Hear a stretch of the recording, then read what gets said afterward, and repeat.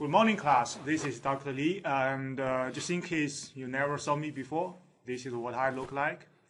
And today it is my true pleasure to welcome the CIO of our university to come to this studio and to share his insight about IT service management.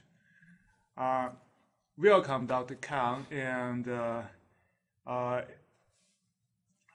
thank you for taking time off from your busy schedule to come here and answer questions from the student.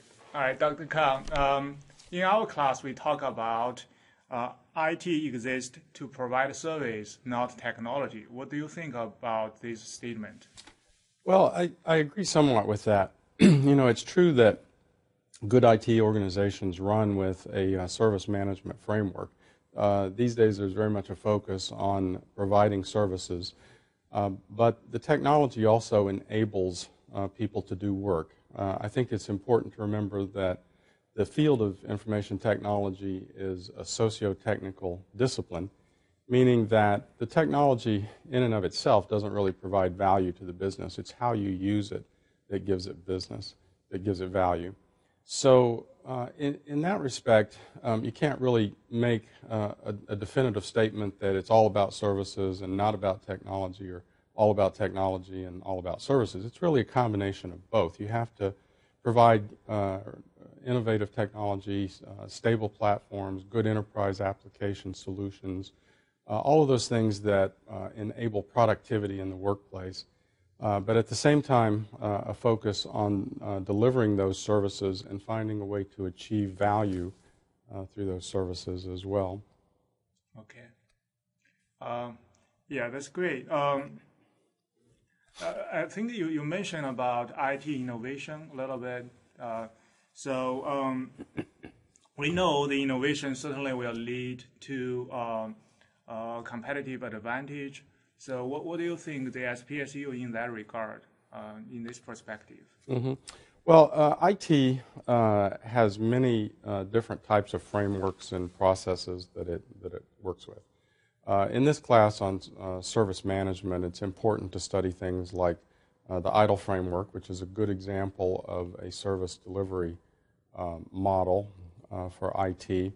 But there are other considerations as well in terms of shifting the view of information technology from that of a cost center to that of an investment. And that's one of the major gains that we've seen in the 21st century in information technology. Is in the last century there was a predominant view that information technology was just these guys down the hall who fixed your computer, and if something broke you'd call them and they'd get it up and running for you. But now IT is so ingrained into the very fabric of the business. It's what gives competitive advantage. In a globalized society where everything is about global competition and global interaction and global engagement and collaboration, IT is the accommodating solution and is one of those things that's important to have at the table whenever strategic planning is occurring. So smart companies find ways to employ IT in a strategic capacity. One way to do that is also through the information technology portfolio management concept, and that's a new and evolving field that's just now developing that is really the intersect of economics and information technology. And essentially, we look at all of our services, we look at all of our projects, and we put those into asset classes. And there are four predominant asset classes that they go into. One of those asset classes is a strategic asset class, and we look at the risk-return value of doing things that are somewhat risky but can yield a competitive advantage or innovation to the organization as well. So there are a variety of different tools that IT professionals will study, use, employ, that really move you down the track of the view of IT as a strategic component of any enterprise as opposed to just a cost center. Okay. Can you give us one example about what SPSU is doing strategically in the IT field? Yes, one of the strategic asset classes involves educational technologies, where we make innovative decisions based on process models that essentially are use cases that come from faculty engagement in the classroom. We're looking for new ways to support the model of instruction in the 21st century that is shifting the focus from teaching to the focus on learning. It's so important that students become lifelong learners, that the focus becomes on their learning, and the role of the educator becomes that of a facilitator of knowledge, where we provide the tools and enable students the environments where they can do that. And here at SPSU, we just completed the construction of our first classroom that is a collaborative model classroom that is based on the concept of BYOD, that's complete Wi-Fi, that allows for collaboration and sharing, has very sophisticated switching technologies so that classes can conduct themselves at a very rapid pace while yet interacting with the internet in multiple forms, and providing that as a platform for students to share and to learn and to collaborate, and to really build on this idea of being lifelong learners and changing the paradigm from just sitting in a classroom and getting a lecture to actually taking the content out of the classroom, and then while the time is spent in the classroom, doing so in innovative ways that alter really the state of pedagogy in higher education. So that's just one example of where we made a significant investment in an innovative strategy that we'll see if it pays off. Of course, there's key item indicators that are associated with that particular project, and we'll look at the return on investment in a multitude of ways. Yeah, actually, I had an opportunity because of you to have a preview of that classroom. It's fantastic. Mm-hmm. And just right now, I'm just thinking about how can we, use better use of that available technology to, as you said, to facilitate student learning. Mm-hmm. You also mentioned about, during the first two questions, you mentioned about ITIL framework. So the next question would be, does SPSU currently rely on the ITIL, on the IT, function and processes? We do. In what degree? Right, we do, and it's a very, very large concept. In May of 2007, the ITIL framework went into version 3, where we saw a very strong focus on service management. And initially, it was a concept that was developed by the British government as a set of standards for processes. And when you look at how you really build a good, strong IT organization for the 21st century, the first phase of that development is really about the organization, being able to understand tiered support architectures, being able to understand the abstractions of the enterprise model and how those need to be accommodated. Various things like that allow you to focus on positions and getting the right people into those positions. And once you accomplish that, then the overlay to this, which is really kind of the horizontal view of it, the cross-functional view, the matrixed view of the organization, is the overlay of frameworks like the ITIL framework that are about process. And when we start talking about various forms of service management, every organization builds the ITIL framework differently based on their needs. Some organizations need to have change management put in first, followed by capacity management, followed by release management, whereas another organization may find a very severe need for security management to be a priority. So how you implement these is strategic as well, based on the needs and the requirements of the organization, and the pace at which you do it, the involvement of the cross-section of teams, cross-functional teams that compose the ITIL service management teams is strategic. It takes a long time. So here at the university, we started the process about almost 2 years ago now, and we felt like our real need was for security management and change management and release management and capacity management. So those four service management functions have been the focus over the past year and a half or so that we've kicked off implementation of the ITIL framework. Full implementation of the ITIL framework in an organization this size easily can take 3.5, 4, potentially even 5 years. And as you get it fully in place and you begin to drive that model, the key item indicators that you see through quality assurance programs such as CMM or Six Sigma, any of the quality assurance measurements, we're in the process of setting a baseline now so we can begin to measure the impact of the ITIL framework as we implement it over the next 3 to 5 years. Yeah, also this part, the beauty of the ITIL framework, they just set up a general framework but give enough flexibility to the organization to figure out how to do the implementation, what fit their need best. Mm-hmm. Yeah, that's one of the best features of it, is that it's not rigid. It's very flexible, and it works in multiple forms. I've seen many different implementations of it, all of them successful. Yeah, also the class want to know how the ITIL framework being used in the industry. Do you aware of any big companies they are using it or? Yes. It's receiving a lot of adoption. If you look at many of the Fortune 1000 companies, especially those in NASDAQ-related companies, the majority of them are using or implementing the ITIL framework. It's just simply something that works. It also has international indications as well.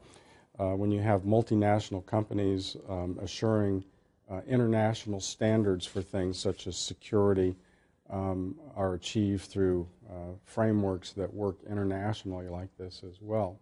So it's, any report, if you look at the adoption and growth of the ITIL framework, especially since around 2007, 2008, when the real focus shifted to that of a service management framework, it's widely used. It's an important benefit to students to know and understand what the ITIL framework is, how it works, be able to participate in it in some form or fashion before they leave school, and go into the workplace with a working knowledge of some sort of the ITIL framework and how it's positioned in the organization and how it's used and why it's important.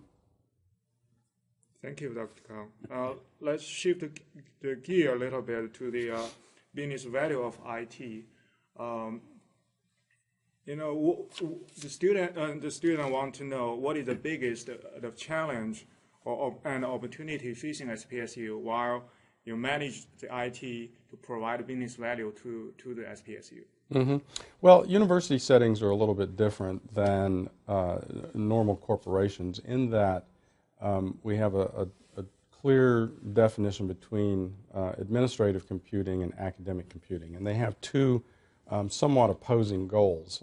In academic computing, we like to have environments where people can learn, they can explore, they can discover, they can break things. It's okay to get in and break something because that's how we learn. When we break things and then we have to fix them, we learn from that.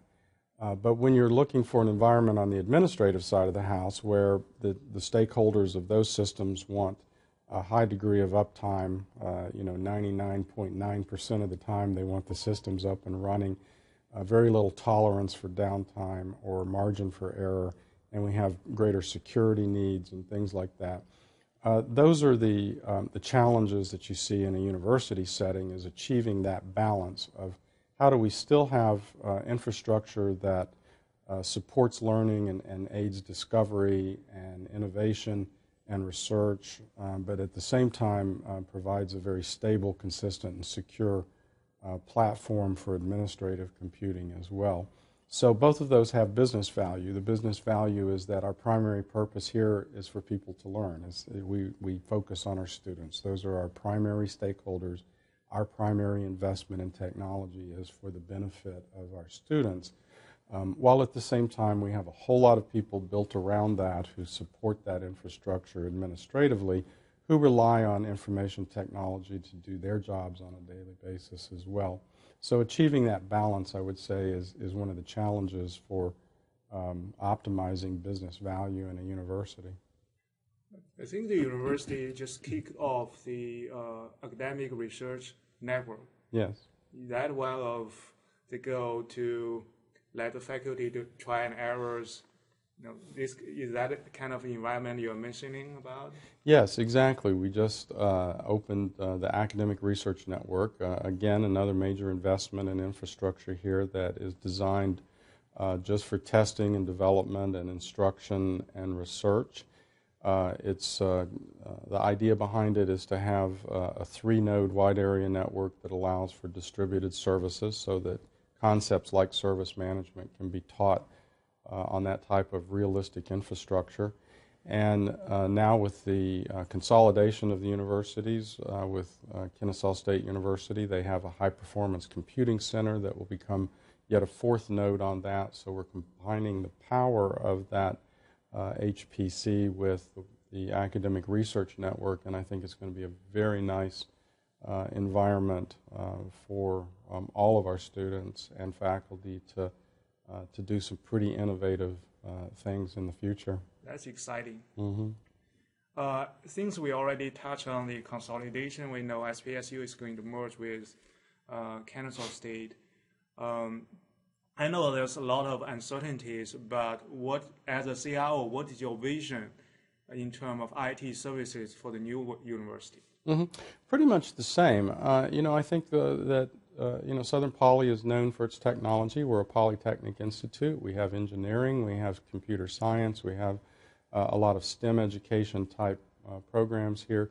So naturally, the rigor and the demands of an infrastructure, an IT infrastructure, to support that type of curriculum are going to be a lot higher than what you would see in a typical liberal arts or humanities type college. So I think we bring value to this equation with all of that. So my hope would be that we can take all of the good work that we've done here, the forward thinking that we've had here, the innovation, the progress on our infrastructure, and begin to build that into the new university, the new combined consolidated university, and really look forward to a very healthy ecosystem, as we call it, IT ecosystem that will benefit the combined institution just as it does here. So what do you think, how do you manage in terms of service management at 2 different campuses about 10 miles apart, and how do you handle all the IT infrastructure for this kind of structure? Well, the infrastructure piece of it is really pretty easy in terms of connection. PeachNet is essentially an ISP that is owned by the state. We have access to that, so there is not an issue with connectivity and bandwidth and the ability to electronically, digitally tie things together. So that's not where the issue is. But I'll tell you one point that is actually very helpful in terms of following the ITIL framework is that a best practice within ITIL is to have a single point of contact, which typically is the help desk. So in terms of beginning to merge the universities, that will be one of our first initiatives, aside from infrastructure planning and the merging of data systems and those types of things. But from an outward-facing customer service perspective on how people get things done and make requests, is to consolidate the help desk and begin to run out of a unified help desk model. It won't be without logistical challenges, but right. With staff on both campuses and a unified help desk model, many organizations that have large campuses like this or extended campuses work very well with that. Okay, thank you. I think our last question is about your general perception about IT field. What do you think in the future the most growing, significant growth will occur in the IT field, and what's your suggestion for the student to prepare for that? That's a great question. As I see it, you can't go wrong if you work in principally a couple of different directions. One is in the area of mobility. people are wanting to have on-demand services from the internet. The World Wide Web has become the new point of convenience for society. We don't do our shopping, the same way that we used to. All of those kind of things. And so there are certain expectations from society that the web will begin to really perfect this concept of convenience and mobility. And we're starting to see that in education as well. This is what we're seeing in online education, where people really want anytime, any place learning. And the accommodating solution to that is being able to compute on the device of your choice in an environment that is very mobile with ubiquity on the web. And we're starting to see the growth of digital cities. There's nearly 200 digital cities in the United States now where Wi-Fi is just a commodity. It's just like the lights and water. It's a commodity service that's provided out. As you drive across the United States on Interstate 40, all of the rest stops are Wi-Fi enabled now, so you see everybody pulled in with their laptops open and doing computing. So it's become a very mobile computing society. So I think anything that deals with the infrastructure, the application side of things for mobility is going to see a lot of growth going into the future. And then the other thing is data. Anything surrounding the concept of big data. More and more organizations are realizing that their strategic advantage and their real asset, their core asset, is their data, what they can derive from their data. So we're seeing that in the form of business intelligence initiatives. So anything in the storage industry, that's why we're seeing the growth of companies like EMC and Hitachi Data Systems and NetApp. Phenomenal growth in data storage area networks and the management of the physical data. And then those types of systems that achieve business value through the business intelligence or the data analytics, and more importantly, data visualization. We're moving in the direction of more advanced data visualization systems that are taking larger volumes of data and interpreting them in new and different ways visually for people to see and understand the trends and the patterns and the behaviors of the data that are really driving the business. The business drivers, really need to work in concert with those trends and patterns and behaviors in the data. Many times they don't, and that's why companies experience problems. So I think, growth in the database field, in the data field, the field of business intelligence, data analytics, data visualization, all really big stuff. And virtualization is probably part of that. As well too. We're seeing the growth of virtualized products and services as well. All right. So student, you heard Dr. Conn, you know what to do. I think we are out of time. Thank you very much for your time to share your wisdom and insight with our class. Sure. Happy to do so. Yeah. Thank you for inviting me. I appreciate it. Thank you.